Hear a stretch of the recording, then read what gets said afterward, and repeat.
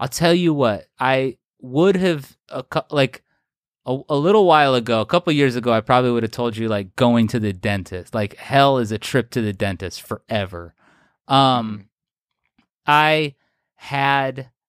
was always very self-conscious about my teeth, especially because as a kid didn't have access to reliable dental care for my whole childhood, right? And so every trip to the dentist, because they would happen, they just didn't happen frequently. Every trip was terrible.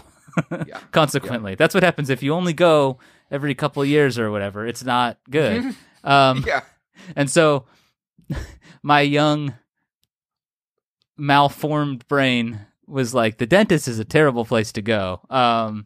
But a couple of years ago, I had to bite the bullet, as it were, and I got orthodontics, so I have braces. And that was like immersion therapy. So I had to go to the dentist so much. And I was at the dentist yesterday.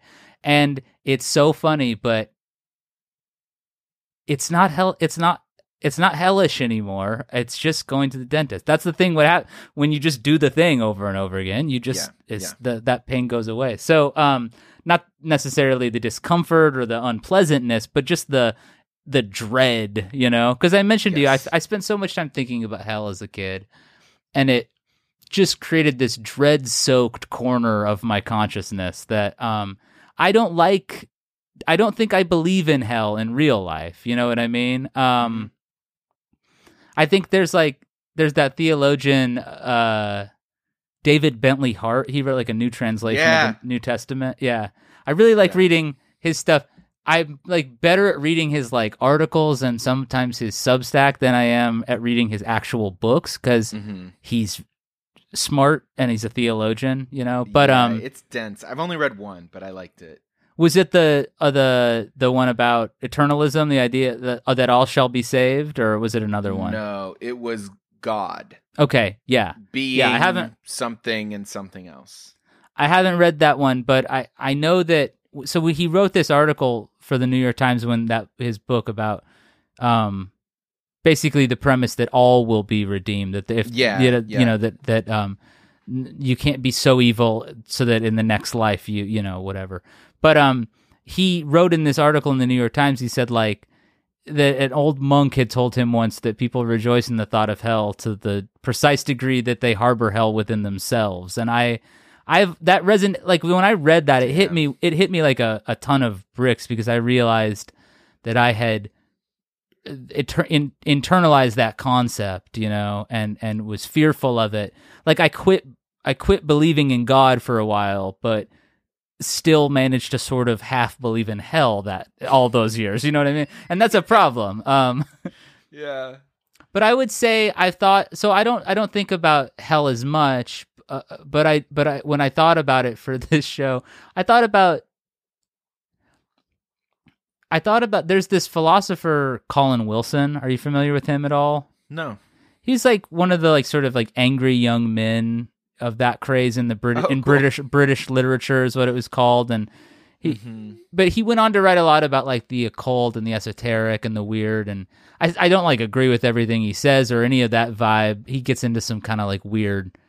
Same as the occult stuff, it can get real dicey if you wander around and you're going to start seeing weird stuff, in just various. But anyway, I'm off the path. He talks a lot about, he has this concept of the robot. And the robot is this thing in our brain that switches on when we have to do routine or mundane tasks. The robot is like, you get in the car to drive to work in the morning, and the robot switches on because you don't have to think about driving to work. Right. You know how to drive to work, so you just start doing it. You're almost on autopilot. And he talks a lot about how that robot is like helpful in a lot of cases, but has a tendency to take over, and all of a sudden the robot's running the show when we should be right in our bodies and inhabiting our moment, So to robot me, scope creep. Right. To me, hell is the robot being switched on eternally, like not being able to get back to those feelings where, like, I think he said something like that the whole the secret of avoiding boredom is like to have a sense of purpose. Basically, I'm paraphrasing what he's saying, but you have to have like a mission. And to me, hell would be just being stuck in like the traffic jam, or just sitting there blankly filling out forms. Right. Like the mundanity of the stuff that feels like hell in my real life sometimes. The Sure. routine, the mundane, and but hell Is it would the activities or the mindset? Because if it's the mindset, it feels like you still need like 0.01% of not the robot for the robot to make you panicked sometimes. You know what I mean? Well, sure, because panic is actually breaking out of it a little bit, right? Like panic's Sure. another response. Panic is the robot turning off in the bad way. But does the robot feel the panic? like the robot is hell? You know what I mean? No, I think the robot might not feel, and that's Sure, the thing. right. Yeah, and I think that's the thing that, like, that's when I noticed myself slipping into that kind of thing of just being, just rote, completely forgetting how to get in the moment and understand what's happening or appreciate it, or even hate it. Like even hating it is a preferable state, I think, maybe Sure. to the complete blank slate of it, And I think like, so yeah, that's to me, hell is just being in the machine with no spark left, and being stuck in that. And being aware of it. Yeah, being aware that you're stuck in it, but not having enough psychic energy left to revolt against it, because you're denied that, And to me, that sounds like hell. Yeah. I mean, once again, you make a compelling case. I think. Thank you. And that's hell that we can that's hell that you got to be careful not to experience in this life too, And to me, that is what the use of the hell is, man, in so many ways. Yeah, absolutely. And I love talking about this stuff, and I'm so thankful for the opportunity that you've given me to even, like riff on this stuff, because I love it. I love thinking about this stuff, and it I'm a big fan of that writer Alan Moore, the comic book author, and he was a big inspiration on that song Always Happening. He talks about the block universe, right? How like every moment is always occurring there is only the present, right? Okay. And you can take that in a million esoteric directions, or you can take it in a real literalist one way, But I liked that phrase, everything is always happening, because it just is a simple statement of truth, to the point of even being like on the nose. Like I wasn't like, I had to give myself permission to be like, wow, dude. Yeah. I remember my first joint, or whatever. Yeah. But I had to be like, no, but I find that to be a profound truth also, right? Like everything is happening. What's happening right now is you and I having this moment and connecting and talking, and that's amazing. And this is happening, and then the present moment will continue as we go our separate ways and do our things. And it's like to kind of remember that if you don't switch the autopilot on too much, switch them on when you have to, like to me, like that's, thinking about hell gives me a nice reminder of how to avoid that hell right now, as much as possible too. Yeah. But if everything, I'm stuck on the literal truth thing a little bit of like, if everything is always happening, what's the use of what you said 15 seconds ago, as opposed to like, if we're not aware of the other things, what's the use of them, and how do we even know that it's true? Well, I don't know for sure. I mean, clearly, I don't know. But I would say that what you said 15 seconds ago is still happening 15 seconds ago. Like, it's about being rooted in that present. Like what just happened too. But we're getting to a point where every 15 seconds is going to start sounding pretty much the same. Yeah, well, sure. Of this conversation. It is true. We've entered a recurrence, and we're in a loop now. And that song is built on a small loop of a Lenny Kaye song, which he blessed my usage of, which was like the coolest, most incredible thing. Cool. So looping, and ask the bass player in the band. My bass lines are the same part over and over and over and over again usually. Yeah. So I'm prone to that, unfortunately. Well, maybe I'll loop. Maybe we will have the hell question start the episode, and this will somehow loop. I'll have the first looping episode of the show. Whatever you want to do is fine by me. It's been such a absolute pleasure getting to hang out with you and chat with you. This is awesome, man.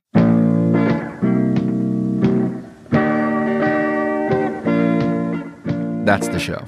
Thank you for listening, and I hope you continue to listen. You can go to patreon.com/Dave Marr to support the show financially.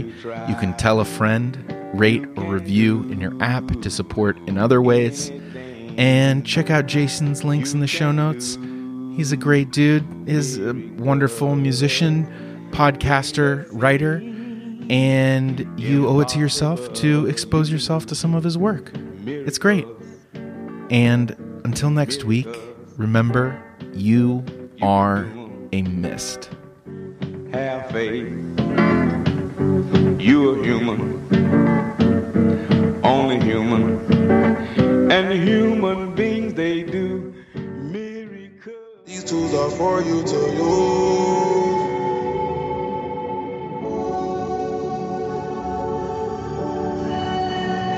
These tools are for you to use. Welcome to This Is Your Afterlife, conversations with artists and activists about death and life. My name's Dave Marr. I'm the host of the show. I'm a comedian who lives in Chicago. I survived a month-long coma almost 9 years ago, and I woke up with questions. My guest on the show this week is Jason Woodbury, the writer, the musician, the music writer, the podcaster, editor for Aquarium Drunkard, host of Aquarium Drunkard Transmissions, member of a sort of mutual admiration society of two that he and I have going. Jason is someone whose work I really respect, and I forget how we initially got connected, but I remember us exchanging some DMs on Twitter about how he liked this show, and he said some very nice things about it that have sustained me in dark moments, which is the purpose of nice things as far as I'm concerned, at least one of the purposes. And I have followed his work. I really enjoy his work. I heard him on another podcast and I thought, you know what? It's great to have when the guy who makes a bunch of creative work, and sure, some of his stuff is interviewing other people. Check out his podcast, Aquarium Drunkard Transmissions. We share several guests, and I could probably stand to just pilfer his guest list more. But anyway, what was I saying? I was saying that he doesn't always need to be in the interviewer chair. Put him in the interview chair. And I was rewarded mightily. This is a wonderful conversation in a very one-of-a-kind, first-of-its-kind, unique This Is Your Afterlife. Very grateful you have made it to this point, and I hope you continue to listen. You can check out his links to his album, Something Happening, Always Happening, via Bandcamp, all his social media profiles, his Substack, Wastoids, another project that he does. All that stuff is in the show notes. So go there, Also, your support makes me doing This Is Your Afterlife much easier. There are several ways you can support. You can leave a review in your app. If you want to go even lazier, you can leave a rating in your app. You can tell a friend. That's one of the best ways to support. I would say, because it affects my bottom line so directly, financial support as gauche as it may be, is very, very helpful. You can go to patreon.com/Dave Marr. For $5 or $15 a month, you can support the show. You can become an afterhead for $5 a month and get all of the bonus audio that I release. Bonus auto. You can get it. You can get the other stuff I record. And that will always be the case. Always open to everyone at the $5 level. The $15 level, if you are contributing at that level, that is above and beyond. I'm very grateful. And as a show of my gratitude, I like to say those supporters, those pigeon level supporters, names on the podcast every episode. So thank you, Debo, Shuba Singh, John Lee, Katie Llewellyn, Susie Carroll, and Fred Fidawa. And that is all I want to say. So without further ado, please enjoy my conversation with Jason Woodbury. I grab your whip and take it back to Chi-Town. When I'm in Chi-Town, I treat it and people are like, wait, can it be funny but also pretty? Or can it be funny but also sad? One of the things I love about your podcast is those lines are blurred, because in the moments where it's really impactful or big, they are blurred. You know what I mean? You laugh at your grandpa's funeral or your grandma's funeral when you're talking to your brother. You know what I mean? Like these lines aren't, the reality doesn't draw the lines like that, you know? So I think it's cool when music doesn't either. I mean, that's a nice thing to say. So thank you, man. I mean, the thing it makes me think of, it makes me think of two things. It makes me think of just like first hearing that Randy Newman song, "You Can Leave Your Hat On," is just like so fucking weird and funny. And I was just like, so I mean, I feel like he's like does that shit all the time. But the real one it's making me think of is, and I've been trying to find a way to do this on stage because I'm in a mode where I'm not doing like stand up. I mean, it's like we're trying to make accessible performance art, essentially. You know what I mean? And something about the first time I heard a song called "Big House" by the band Audio Adrenaline. Do you know them? Yeah, I know the exact song you're talking about. Sure. Yeah, and so my brother and I we lived in Oklahoma at the time, and we were listening to this song in the Albertsons parking lot while our mom was grocery shopping. And like, it was every time he said "where we can play football," for some reason, because everything else is like a big house, a big table, lots of food, and lots of room. Yeah, lots of room. Yeah, very much. And then he's like, "where we can't play football." And it's just like one of their bandmates was like, "Can we please put this in? Like this really, I think this is going to be as valuable as the other things in heaven." Yeah. Well, part of what's so funny to me is that it's probably that line that made it such a novelty like hit, you know what I mean? Or like at least that spirit, because like it is funny the way I, having grown up in American Christianity, you know, and had my own weird faith journey away from it, and in some ways back to certain aspects, but certainly not in like a real straightforward manner or whatever. It's funny the degree to which the talk of the celestial has just turned into just sort of like a hyper version of like what you do after church, which is when you watch football and you eat chips. You eat chips and stuff. Right. And to me, like, on one hand, it's like kind of easy to snicker at that, but on another hand, it's like, but that's really all we ever do when we really imagine heaven, right? Is like imagine like our favorite thing that's going on right now, or some version of our favorite thing where it doesn't end, and the sort of temporary reprieve from this, you know, the sadness that you feel most of the time. To me, like, obviously watching football and housing chips or whatever, like, maybe there are more spiritually productive uses of your time, but at the same time, whomst among us has not been binge watched, you know? You're convincing me. I'm now on the Audio Adrenaline as sacred text train here, I think. I remember so much of that stuff being hilarious. I mean, the first time I ever heard a live band do "Smells Like Teen Spirit," it was a youth group, a youth group band covering it with "Smell," like they changed the lyrics to be Christian. I don't want to say for sure that it was like sounds like Holy Spirit or something, but it was something like that. I really don't remember the specifics, but I do remember being like, one, that's a badass riff, and two, this is the cheesiest shit I've ever seen in my life. Like it that really did register on a like very primal level, when probably my favorite band at the time was like, I don't know, the Goo Goo Dolls or something. It's not like I had advanced taste, you know, but at the, right. But I just remember that sense of like, this is very goofy what they're doing, but but it's a good jam, you know. So yeah. I think most people would agree that "Smells Like Teen Spirit" is a pretty good jam. Yeah, canonically good jam. Yeah.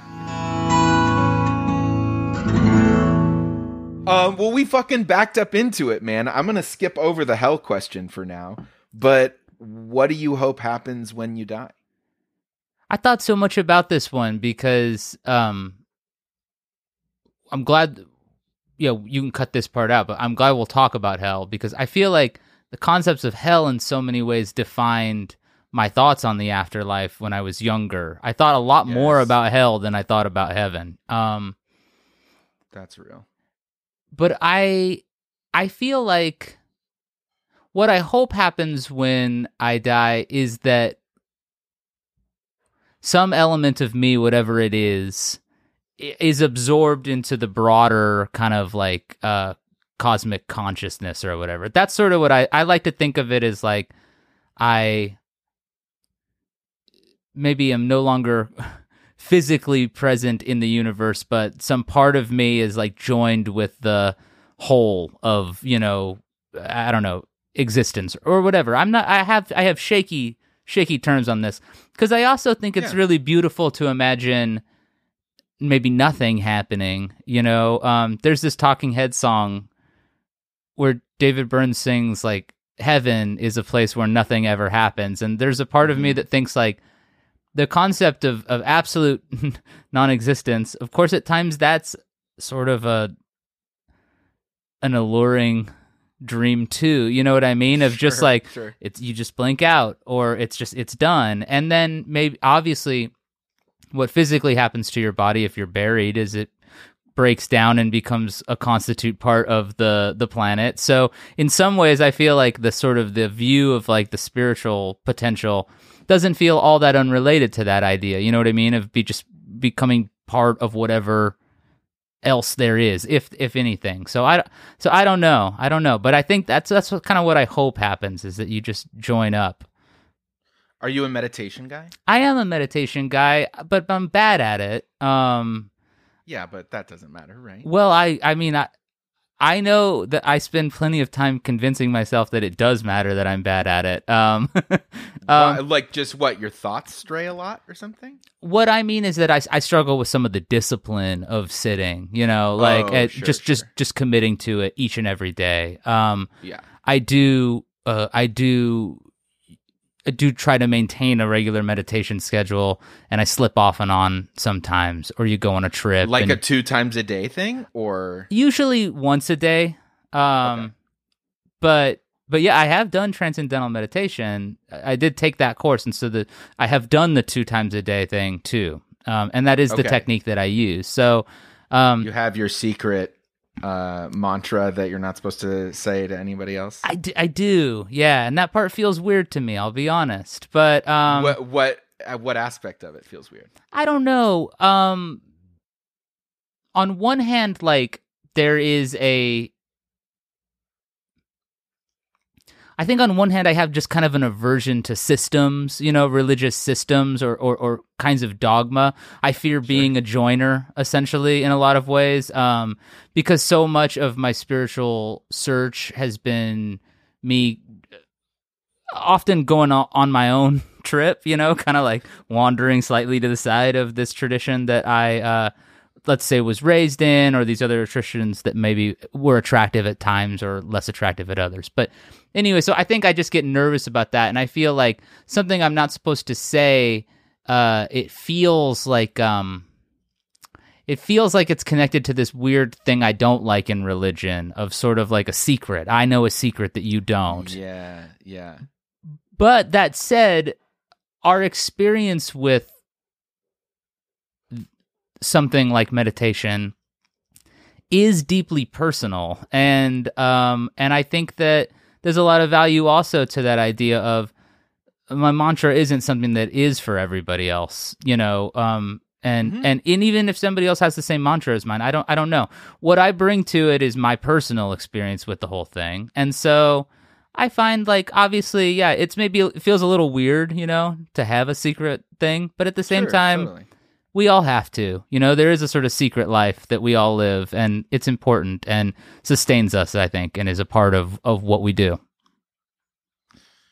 Yeah, man. I mean, just like the audio adrenaline thing, you've convinced me of the importance of the secrecy of the mantra.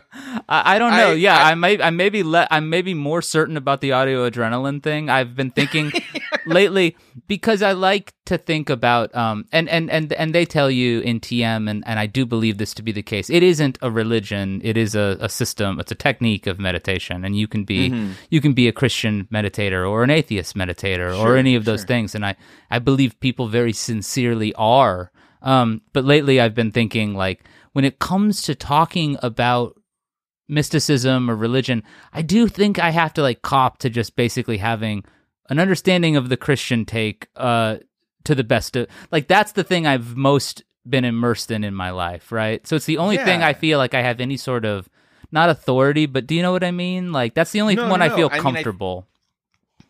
Yeah, I think I've said it on the show before, but like that, I forget which one of the big gurus said that, like, we don't need more bad Buddhists in the world. We need, like, good Christians, that kind of thing. To, like, might as well keep all the iconography and myth and whatever that you had growing up, since if they're all the same, yeah, might as well. I mean, I'm, like, really flattening and paraphrasing, but yeah, I totally am down with repurposing and kind of, yeah, picking at the Jenga tower of those systems for what you want.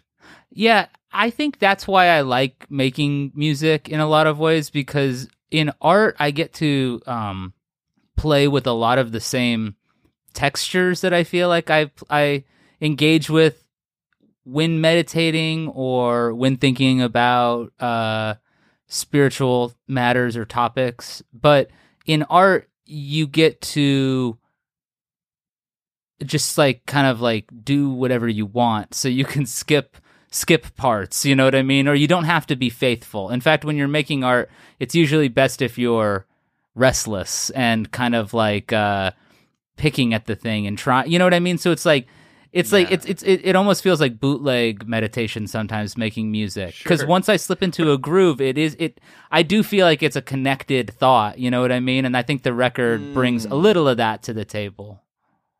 Yeah, absolutely. Okay, that makes sense, because I was going to ask what you meant by the art and music sharing textures with the spiritual stuff, but then when you talk about, like, the flow state of messing with music or being in a groove, I assume it can apply live as well as, like, if you're really fucking, you know, editing and smoothing out and doing the shit, that can feel similar to meditation. That makes total sense to me. Yeah, it definitely does. And that sort of access to flow state or peak experience or whatever you want to call it, that is a big part of it. But I also think you can extend it even beyond that to think about connecting with other people when you're playing music with other people, or when there's other collaborators involved, or producers or engineers, or the guy mastering the record, Brian Sulpizio, any of these guys, like,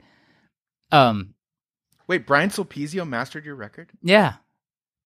That's so funny. I went to college with Brian Sulpizi. I'm in a band with John Douglas, who also went to college with Brian. We and Brian mastered that record too. We play in a band called Kirimoto. And so, Amazing. and John used to be in Health and Beauty, Brian's awesome project. So yes. Yeah, he does so much cool stuff. He's the best. He's great. But that thing of like just connecting with other people even and sharing a thing, that is part of that texture I'm talking about. And the sense of the otherworldly is also what I'm talking about too, which is maybe that's the same thing as the flow state a little bit. Maybe there's some connection to that. I'm sure there's some connection between those. I get what you're saying. It's different. Flow state, or even just the description of it feels very clinical in some ways. Well, yeah, because it seeks to sort of like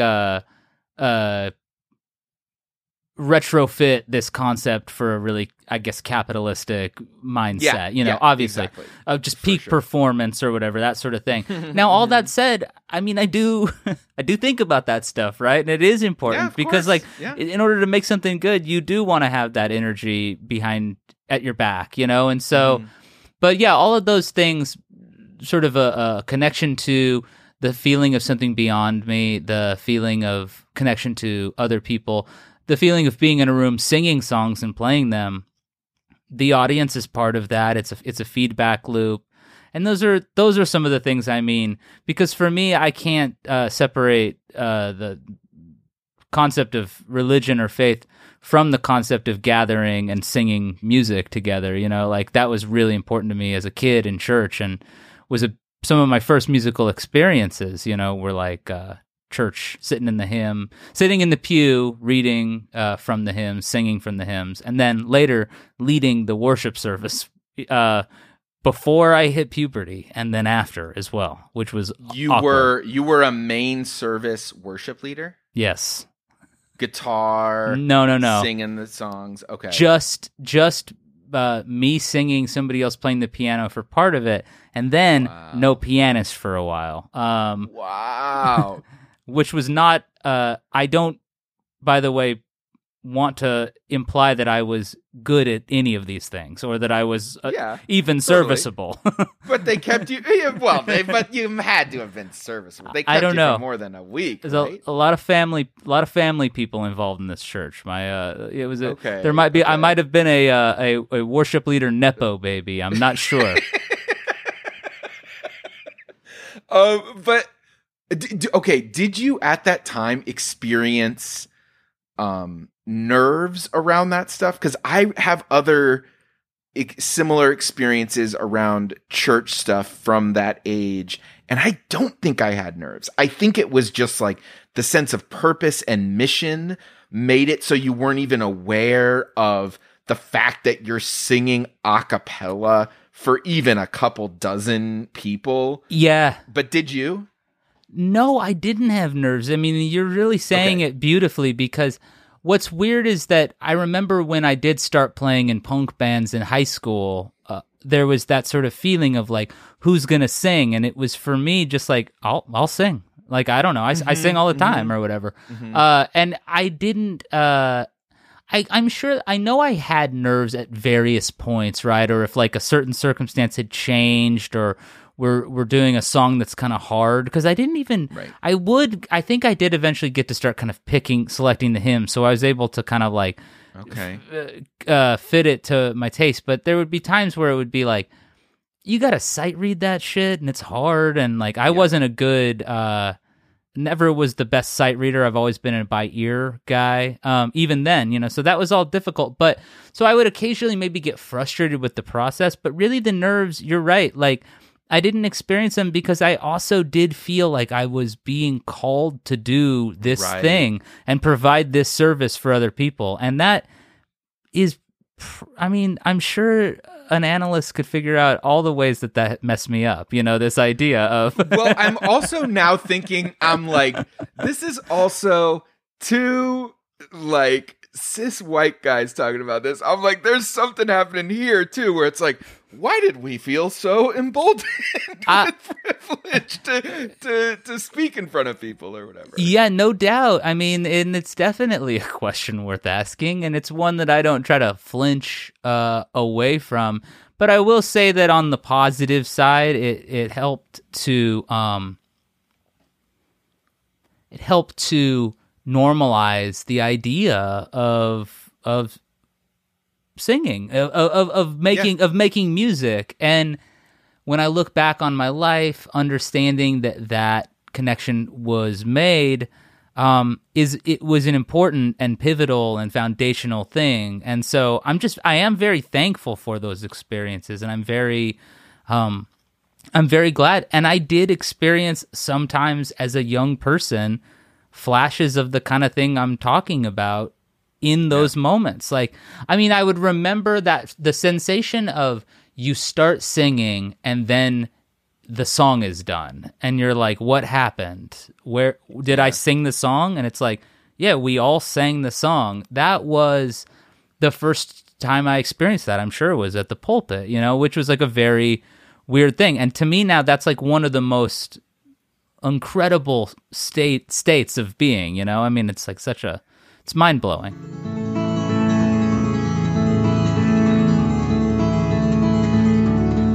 Have you thought about funeral planning? Yeah, a little bit. I have. I mean, so I want to be cremated for sure. Okay. I didn't ever used to have a strong sense of that, but following the burials of my dad's parents, over both, a decade or so apart, but different times.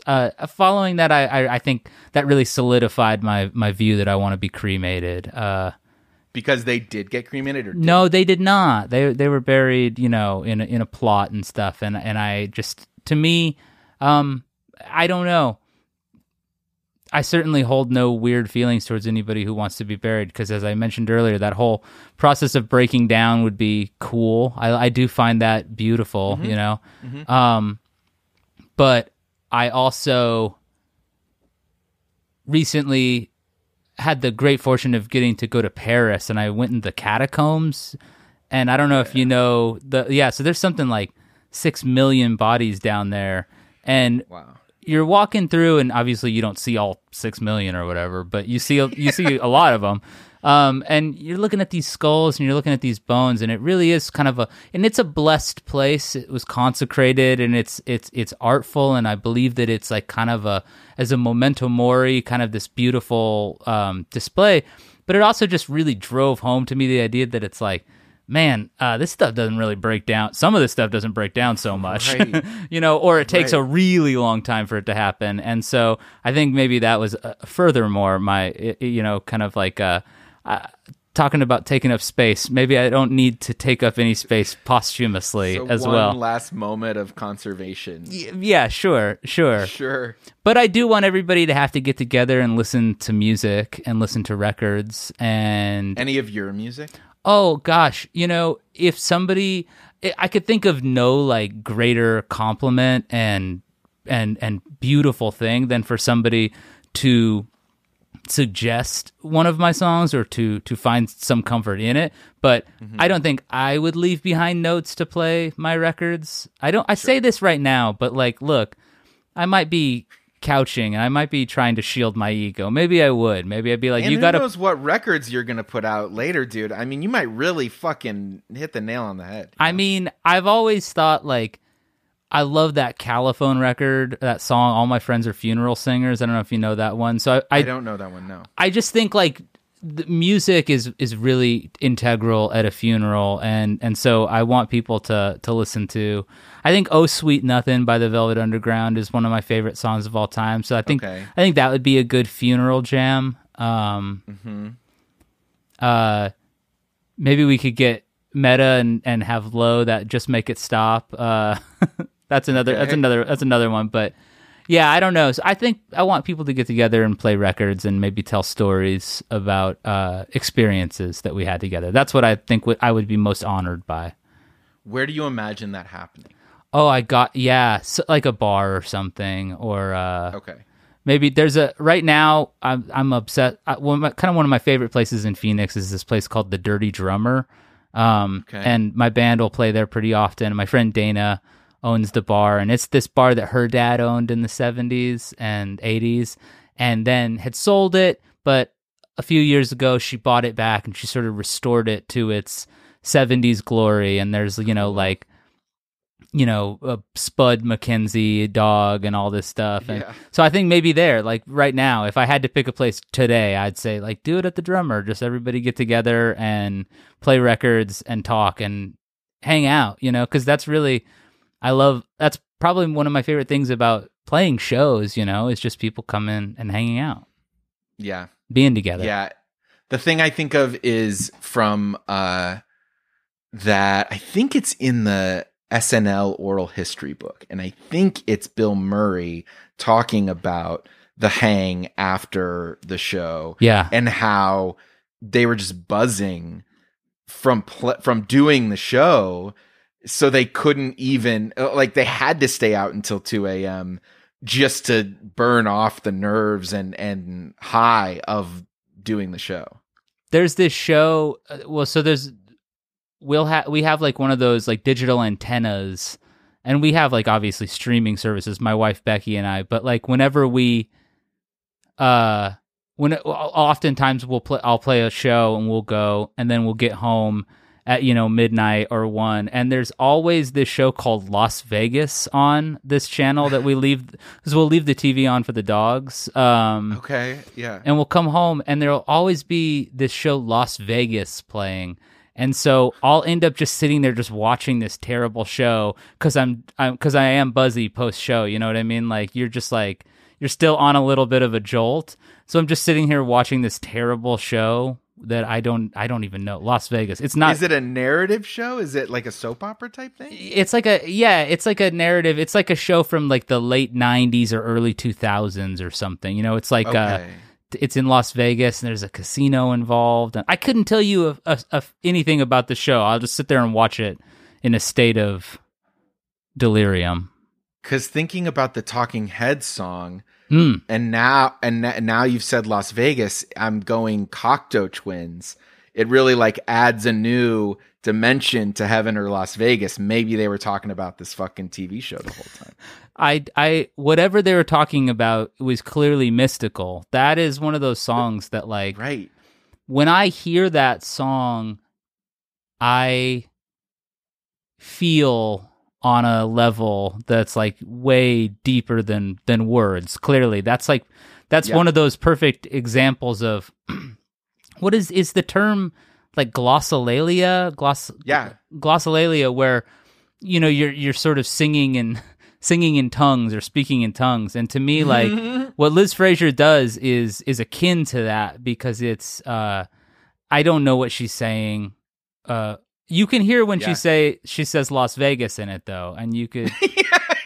So like that part. So that show Las Vegas is the portal, whatever it is. I love that, and Las Vegas is a weird. I've spent a fair amount of time in Las Vegas, and it's a weird place. So yeah, it's America's dreamland. In so many ways, Las Vegas is like what America wants to be and what America really is, and it's like all right there on display. And the two things are you see these like really pristine looking buildings, and then as you get closer, you're like, this paint looks like shit. Like this place is tore up. Sure. You know what I mean? Like that's it's also the heaven is a place where nothing ever really happens. It's both heavenly and totally static. I mean, it reminds me of like, I'm a sober guy, and my thing when I wasn't was like every fucking time going out or even just getting high after or during work was like, what was like some unknown thing is going to happen. Yeah. And it turns out it was usually just the same, like 3 things. Yeah. And I feel like that's Vegas it's like, no, you're going to go to the slots, or you're going to like hire someone from the postcards, or you're going to get a 3-yard long slushy drink. Yeah. There's only so many activities, right? No, for sure. But I also think about Twin Peaks season 3, one of my favorite shows of all times. But so much of it takes place in these housing divisions outside of Vegas proper. Okay. Just sprawling, and I live in Arizona, so I'm not in any way trying to sprawl shame. Unfortunately, we're very guilty of it here, Sure. and it's the way of the Southwest, the way these cities have all been built is unsustainable and nightmarish in so many ways to think about. But Las Vegas, like, just these rows and rows and rows and rows of these same houses, and it's like that's what exists just outside of the artificial Taj Mahals and pyramids, and it's like it's a place of contrasts and of bleak contrasts, a land of bleak contrasts, Las Vegas. So maybe heaven is like that. I don't know. That Cocteau Twins song makes Vegas sound great, and I've also had great times in Vegas, so I don't know. I want to ask you to relive one memory. And having heard the show, you may know that it grew out of my second one-man show, Set in the Afterlife. The prompt is you get to choose exactly one memory to fully drop down into and relive on demand whenever you want. Which memory do you choose? I've been thinking about this one. This is a tough one. This is maybe... I'm always worried when people... I'm actually like worried when people have heard the show and have had time to think through. Because I can always edit out the silence while they're thinking. I have tried very hard not to come up with like pat answers. Yeah. But there are like 5 or 6 things swirling around in my head, and I'm going to go... Oh my God, sure. I'm going to go with the one that is the most resonant, which is that in like 2009, my now wife, Becky, and I, we hadn't been dating that long, but we'd been dating for a while. And we decided to maybe it was 2010 even, but we decided to take a trip to visit a friend in Portland from Phoenix. And we flew into Bend, Oregon, because we could fly this cheap flight out of this small airport, not Sky Harbor, which you alluded to earlier about Jimmy Eat World. Sky Harbor, I will unreservedly say, the best airport in America. Really? Yes, and see Joe Pera's incredible podcast on the subject for further confirmation. But Sky Harbor, Arizona has a lot to be proud of. We've got some beautiful places, but Sky Harbor is one of them. It's the best airport. But we did not fly out of Sky Harbor. We flew out of this small rural airport out on the east side of the Phoenix metro area into Bend, Oregon. He lived in Eugene, so we had to rent a car and drive this pass through the sort of winding mountains down into Eugene. And we rented the car, and I was driving, and we were going, and all of a sudden it starts snowing. I'm like an Arizona kid. I have never driven in snow. I'm nervous. You're how old at this point? I think 23, maybe 24. Not super, super young, but not super established. And we're driving, and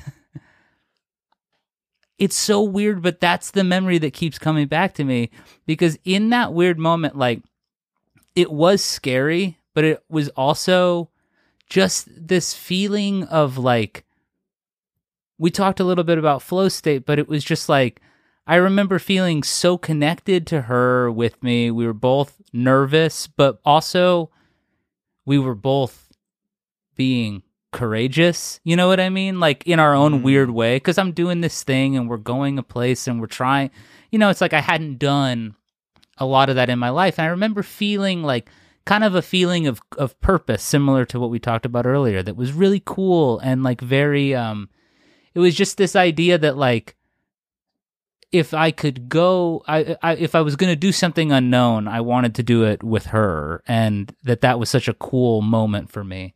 And I couldn't... How long had you been dating? I don't know. I think maybe I want to say like it was maybe like 6 or 7 months. Maybe it was maybe it was a year. So it had been a little bit, you know. But it was probably like I think it was one of those inklings of like this is a person I would want to build my whole life with, and having subsequently done that. That early moment feels like such a cool one to be able to drop into, that like young feeling of like infinite possibility, you know, in this strange place, in these weird conditions, just a real mix of everything. And then I remember we got to my buddy's apartment. He was still at work, and I ate like 3 bowls of cereal and smoked 4 cigarettes or something. Like, right. I was just like, oh my God, what just happened? Like I was really, the snowy drive was that intense and crazy. To me, in my weird head, it wasn't even that much, I'm sure. Like ultimately it wasn't that intense, but now, you know, looking back, does that have to do with the sense of possibility? Is the idea that, I mean, the way you're describing it, it sounds like, actually, have you seen the movie, the Hirokazu Kurita movie, Afterlife? No, tell me about it. It's great. I think it's becoming one of my favorites. And it's, do you know him at all? No. He did that movie Shoplifters a few years ago that people really liked. I haven't seen it. Seen it. No. So he does a lot of like very kind of grounded, but there's always like a shocking turn.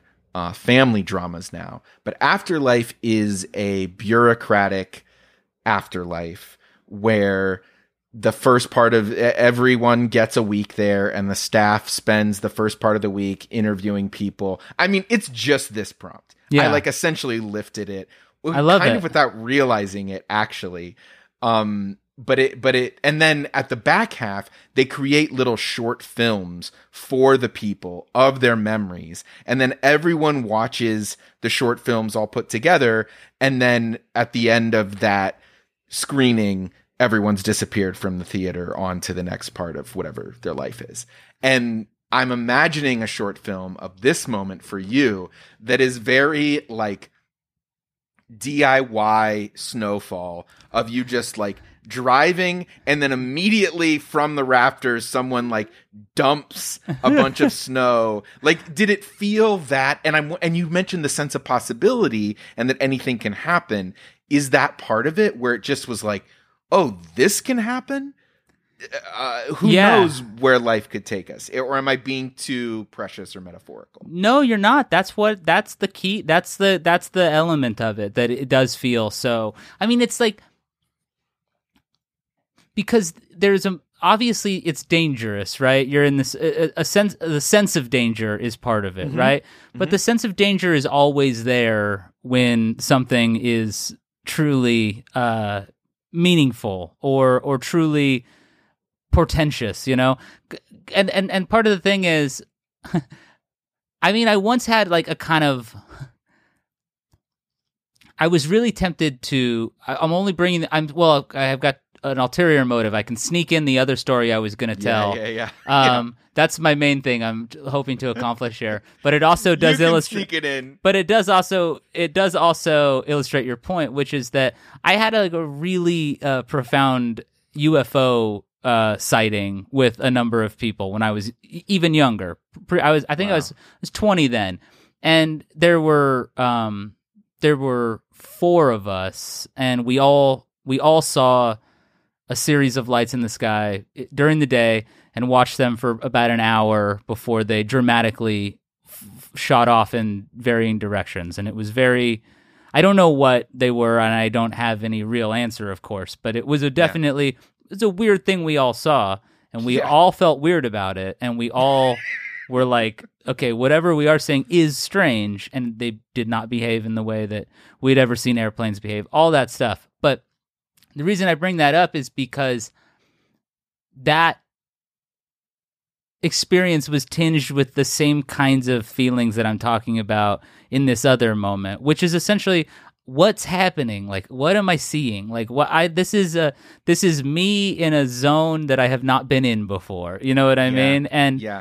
And for me, that feeling of seeing those weird lights and just not having any concept of what they are and still not having any concept fills me with a lot of joy and optimism and exuberance, because it's like, that was a moment where I thought, whoa, I guess even something like this could happen. Like, I don't know what this is, but it's weird and it can happen. And in that feeling of driving with Becky and being on the path somewhere, I don't know. Yeah, it's just that feeling of like, I didn't picture that I would be doing this like this, and I mean that in the moment, of course, but I also mean it in a broader sense of like just embarking on a journey with somebody and not being sure where it's going to take you. And also that I always, just like everybody else, I think it's going to a place is often so much more fun than being in a place, except for flying. Flying it's way more fun to be in the place than it is to be on an airplane. But sure. But driving, it feels different to me. So right, and waiting for the flight is great if it's at Sky Harbor. Exactly, and a few other airports, but mostly just Sky Harbor. That's the only one I care to shout out and laud with praise and civic pride. They really need it. I'm sure that you like up their business. I'm sure. That would be, honestly, I've said in intros that I won't do ads on this show, but I'm going to say right now, if the right airport asked, I would 100% do ads for Chicago Midway Airport. I'll do ads for Sky Harbor. I've never even seen this shit. I'll do Sky Harbor ads. Dude, yeah, you'd be within your rights, and it would be a good move. And furthermore, if any airports need, somebody to create a Brian Eno-esque music for your airport soundtrack, we could team up on that. You and I could. God. I mean, I would be honored that you would allow me to do the speaking part, given that you could easily hog both of those roles. No, it's going to be a 50-50 collab for sure. But what I like about this moment is that I have so many thoughts. One, this must be what it's like to be a baby all the time. Just to have your world constantly expanded and to be going, because that's when you start not having kids myself, but being an uncle and knowing more people with kids.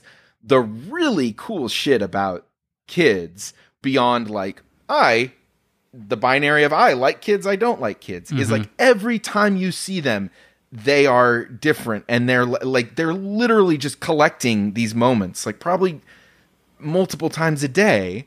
And that as adults, people talk about your life being big, your life being small, but we don't often like feel those changes, and it feels like you got to, and this actually fit. I've noticed a mild obsession of yours on the Aquarium Drunkard Transmissions podcast is, I'll say, moments of rupture. I feel like you like asking people about moments of possibility and moments of rupture, and when things felt like, you're talking to Mitch Horowitz about like, are we in a new epoch? Or you're talking to Vashti Bunyan about like,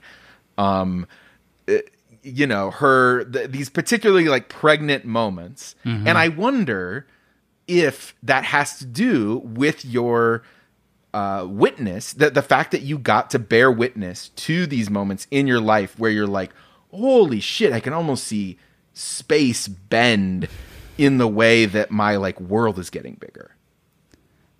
Yeah, I mean, I don't even 100% know how to wrap my head around that, but I definitely think so, right? Because I just I feel like when you really look at things, or when you give yourself the freedom to really behold a thing, I think you find that the possibility of meaning is there in almost anything if you choose to bring some meaning to that interaction, or if you choose to find meaning in it, And for better or worse, I have always, looked for meaning in the stories of my life. I mean, I think we all do, right? And I definitely am interested in moments of rupture or moments of, did it feel different after this thing happened? I mean, that's obviously a shared obsession of yours, you know, right? This like moment of like, there's a thing, and there's a before that thing, and there's an after that thing. I have been relatively attracted to the idea that we're living in the new thing, and there was a break at some point, maybe not 20 years ago, probably just a few years ago, obviously, you know, in the way that like stuff just shifted, right? And so I have been, for me, that shift marked obviously global changes and so much upheaval in terms of political landscapes and all that other stuff. But I think it goes even beyond that. I think we're all struggling to behold reality the same way, right? And so I think that being the case, there's maybe some good to be gleaned from choosing to look at moments of our life as having meaning and having great seeds of potential and possibility. You know, to me, it's just, that's like, you brought up being around kids and the way the world is new to them. I mean, I really do think that that's what Christ was talking about when he said, you know, you got to be like a child, you know, you have to be, to me, that's like, a child doesn't know how the story is going to end. Usually they're interested to see what happens, and they're not laden down with the decision of what's happened or the knowledge, this is how it's going to turn out, you know? And we get like that. Like, I know Ram Dass will talk about that, right? Like, you'll get stuck in those patterns where, like, when you feel bad, it reminds you of all those other times you felt bad. And so that becomes this monumental thing of like, oh no, it's this again, the great sadness that I've experienced before. And then him being like, but then you can also just step back and go, no, it's not the great sadness. You just feel sad right now. Give yourself some time. It'll pass, you know? But that's the thing about kids. There's less of that because they are open. And I think like, I don't think that we live in a system that makes it particularly easy to be open, because you get shat on. You get shat on for saying things, but and sometimes by good people, even, you know, sometimes correctly even, but also sometimes just for arbitrary weird reasons, and because somebody was bored or needed a dopamine fix themselves, you know? So anyway, I don't think we live in a system that rewards openness and wonder like that. But I do think that one of the reasons why I like listening to your show and why I like doing transmissions is because there are metrics other than how many people are listening to the show. And there are metrics on a spiritual level or just a creative level, or even just a human to human level, where it's like, we can create stuff that accentuates that. And that to me is contributing to that idea of like wonder. Like, I try to be pretty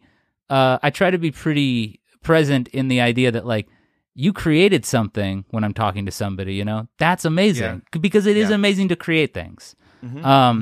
And the fact that more people than ever can create stuff means that maybe it's a lot harder in some ways to gain an audience or to anything else. But there are things that run much deeper than that involved in the process, and that it gives you access to that. So to me, that's been my kind of my pet thing. And yeah, I don't know.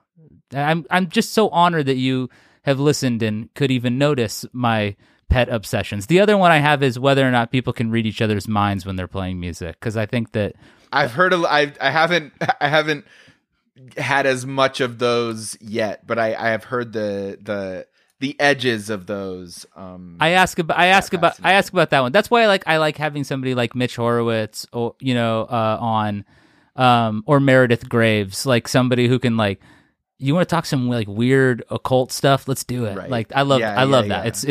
It's the most fun. I love that language. It's so interesting because the language I've been immersed in recently is like radical political language. And I think and it's so funny, you say wonder, and I'm like, oh, right. Like, that's what it is. But the way I've been thinking about it is just as this, and it's less of a fun way, but I find it inspiring in other ways. The duty to hope, where it's like, what kind of brought me back to punk rock first principles in June of 2020 was realizing that, like, the sort of apathy I developed and the narrow individualism I developed was like, there were people with much more to lose or much less to lose. I don't know even what the way to say it is, but like people who had much greater reason not to hope, who were out hoping and being active. And like, it's like some switch just flipped where it's like, okay, fuck it. Like, the great sadness, as hard as it is, it's my responsibility to unbreak each moment of sadness from that great sadness story, so that the idea that maybe this time, I mean, I had a sponsor who said that grace, the definition of grace is the ability for to start again and for things to turn out differently. Yeah. Which, when you're like relapsing a lot at the beginning of a program, you're like, fuck, I'm never going to get this, right? And you hear that and it's like, oh, eventually, and it doesn't even, it's like, oh, January 1st, the day I'm going to get sober. It's like, right. No, it turns out it's March 29th or so, you know what I mean? And it just doesn't matter. It's just, can you tap into that grace of continuing to hope that each time can be different. And it's not airy fairy. It's like very much like a Mariam Kaba says, hope is a discipline. And it's like very much that. Yeah. I was just listening to an episode of Duncan Trussell's podcast, and he cited Thomas Merton, who said that, like, he said something like despair is laziness. And I was very implicated by that, of course, because, right. I mean, it hurts to hear somebody say that, or it hurts to think that, because I'm relatively convinced that all of my despair is very valid and earned, because I felt sad, that I'm only half joking. Of course we all feel that way, but I do think that there's some truth to the idea that it's like, there is such a thing as like meaningless despair. I mean, I think despair is part of the language that you have to know. You have to know what despair means, or what it means in you, and it has something to teach you the same as any other feeling, but to luxuriate in it too much. I mean, we really are not all of us, many people in this country are, more comfortable than globally. Mm-hmm. People who are relatively low income here still have a quality of life that in certain parts of the world would be very attractive. I think that what you realize, though, is that the human condition is just really, the human condition is tough, right? And you feel sad, and everybody feels that way oftentimes, or like more often than we think. And it gets very easy to imagine that you're the only person who feels that. And that's when well, they're not feeling this, I'm feeling this. That's when it starts to turn on you, right? And it's like, the despair sort of, it's not helping you get anywhere. It doesn't have anything to teach you. It's just you circling back on your pain or whatever. And and again, no judgment, because we all do it and we all struggle with it. But I do think that like that hope. I mean, and I have like friends who ascribe to like really beautiful and articulated forms of nihilism and stuff, and they have like a very like a thoughtful and rational and heartfelt understanding of that, but I have to hope. I have to for better or worse. I really am drawn into this idea that this all means something, and that like your interactions with others can mean something. And when you talk about finding that in like the language of radical leftism, I mean, that's beautiful. And we're all trying to navigate these concepts of like individuality and the network, and we're all mediating that stuff, and we're all trying to navigate this like, where do I end and the consciousness that is beyond me begins. I don't know, but it is beautiful to think about being galvanized towards action, because that's a more livable state, if nothing else.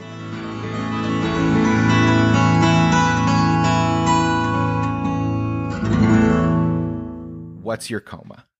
A moment of transformation where before you felt like one version of yourself and after you became another.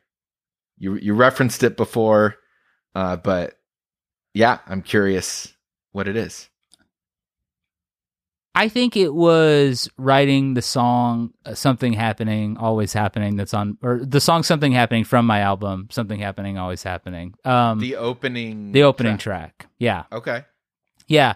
And that's a track where the record it's got some up moments, but a lot of it is more sparse and a little more deserty and a little spookier.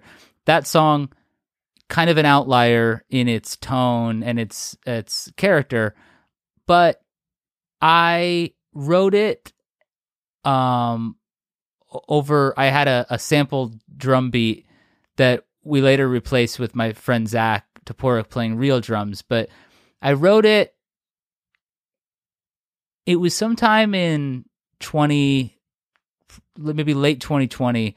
I wrote that song in what felt like no time. Like I had that beat and I just started playing, and I laid down one part, I laid down another part, I laid down another part, and I laid down another part. And it had been 20 minutes. And like I said earlier, I mentioned that I play in a band called Kirimoto, and we had just been recording. And so I was really amped up and psyched from working with those dudes and having such a good time. But I just made that song, and then I finished laying down those different parts, and I pressed play on it, and I listened to it, and I felt, for the first time in my own music, I felt something like what I had felt when I've listened to other people's music, of just like, well, hey, I get that. That's cool. I like that, And to me, that marked a big shift in how willing I was to indulge the thought of being a creative person myself. You know what I mean? Because I had spent so much time writing about music or coming at it from a more analytical angle, or writing liner notes or whatever, writing about other people's music, and that's a beautiful and powerful and an important part of my life, that sort of engagement with musical text. But to have something that I like just kind of tumble out of me, that to me felt like a shift. It felt like a shift into a thing of like, similar to what I had mentioned earlier. It's like, hey, that can happen. And then it happened a bunch more, after that. Is that the first song you wrote for the record? Yeah. Or are there some previous ones that you don't like as much that you're not going to tell us? No, there's nothing. There's none of that. There was just like 7 or 8 years of me just kicking around, not finishing songs, just like playing a riff here and there, writing down a scratch of a lyric, and then some stuff from that era made its way into songs on the record. So I hesitate to say that, like, but Something Happening was kind of the first song. It was kind of the first song. Did it? And I knew happening. Like, were you able to listen to other songs and be like, hey, did it feel like the switch had? I'm wary of permanently flipped, but I'll say, did the switch feel like it consistently flipped, where all of a sudden you're liking a lot of the shit that you're writing? Yes, it did. It was like that for like a year after, a year and a half almost. But then I hit skids, and then I just all of a sudden I started hating what I was making or struggling with it, or doing the hilarious and always humbling thing of like hating something you make, leaving it alone for 6 months, and coming back and going, oh, that doesn't actually suck, or whatever, you know what I mean? But just like getting in that zone. So, but no, it happened, and I knew that song needed to be. I was like, this is going to be the first song on the record. That's what I knew. I might have written 1 or 2 songs before that one, but I was like, this is the first song on the record I'm making, and I think that's when I realized, oh, I'm making a record, and even as the other songs came and they didn't fit stylistically perfectly with that one, I was like, I'm just going to keep it on the record, and I'm just for whatever reason, I'm going to honor that this is the one for me that I want to put here, and it's my record, so I'll put it there if I want. What are we doing? What are we living our lives for if not to put the one song that's not stylistically perfect also on the fucking record? I love it, and to me it's like a thing of like, you know, this is here because I want it to be here, and so many of my favorite records are like that. You know what I mean? Yeah. Where like the artist is just clearly not, this is one for me, you know. And yeah, it's going to be track 1, but I also like that. I also really like that. So. Those lyrics from The Landlady. Please do not use shower. It's like, we can do anything. Yeah, you know. Exactly. That's what's so great about it. So, what did you think you were making before, or were you just in a sort of consistent songwriting process? Were you basically doing the musical equivalent of morning pages every day, or whenever you would play before you realized, oh, I'm making an album? Because I'll sometimes be like, oh, I've got a date for the show. The new show comes out this date. So I'm like, okay, that's why I've got a new show. I'm not just like always writing and then it turns into a new thing. So that's what I'm curious about. I wasn't doing anything. I wasn't doing anything diligently prior to that song in terms of my own project. I did, like I mentioned, I play guitar in this band called Kitimoto, and my work had primarily for most of that year and the few years prior to that had been on being in somebody else's band and playing guitar parts, some that they had written, some that I wrote for, you know, it's like a mix of stuff.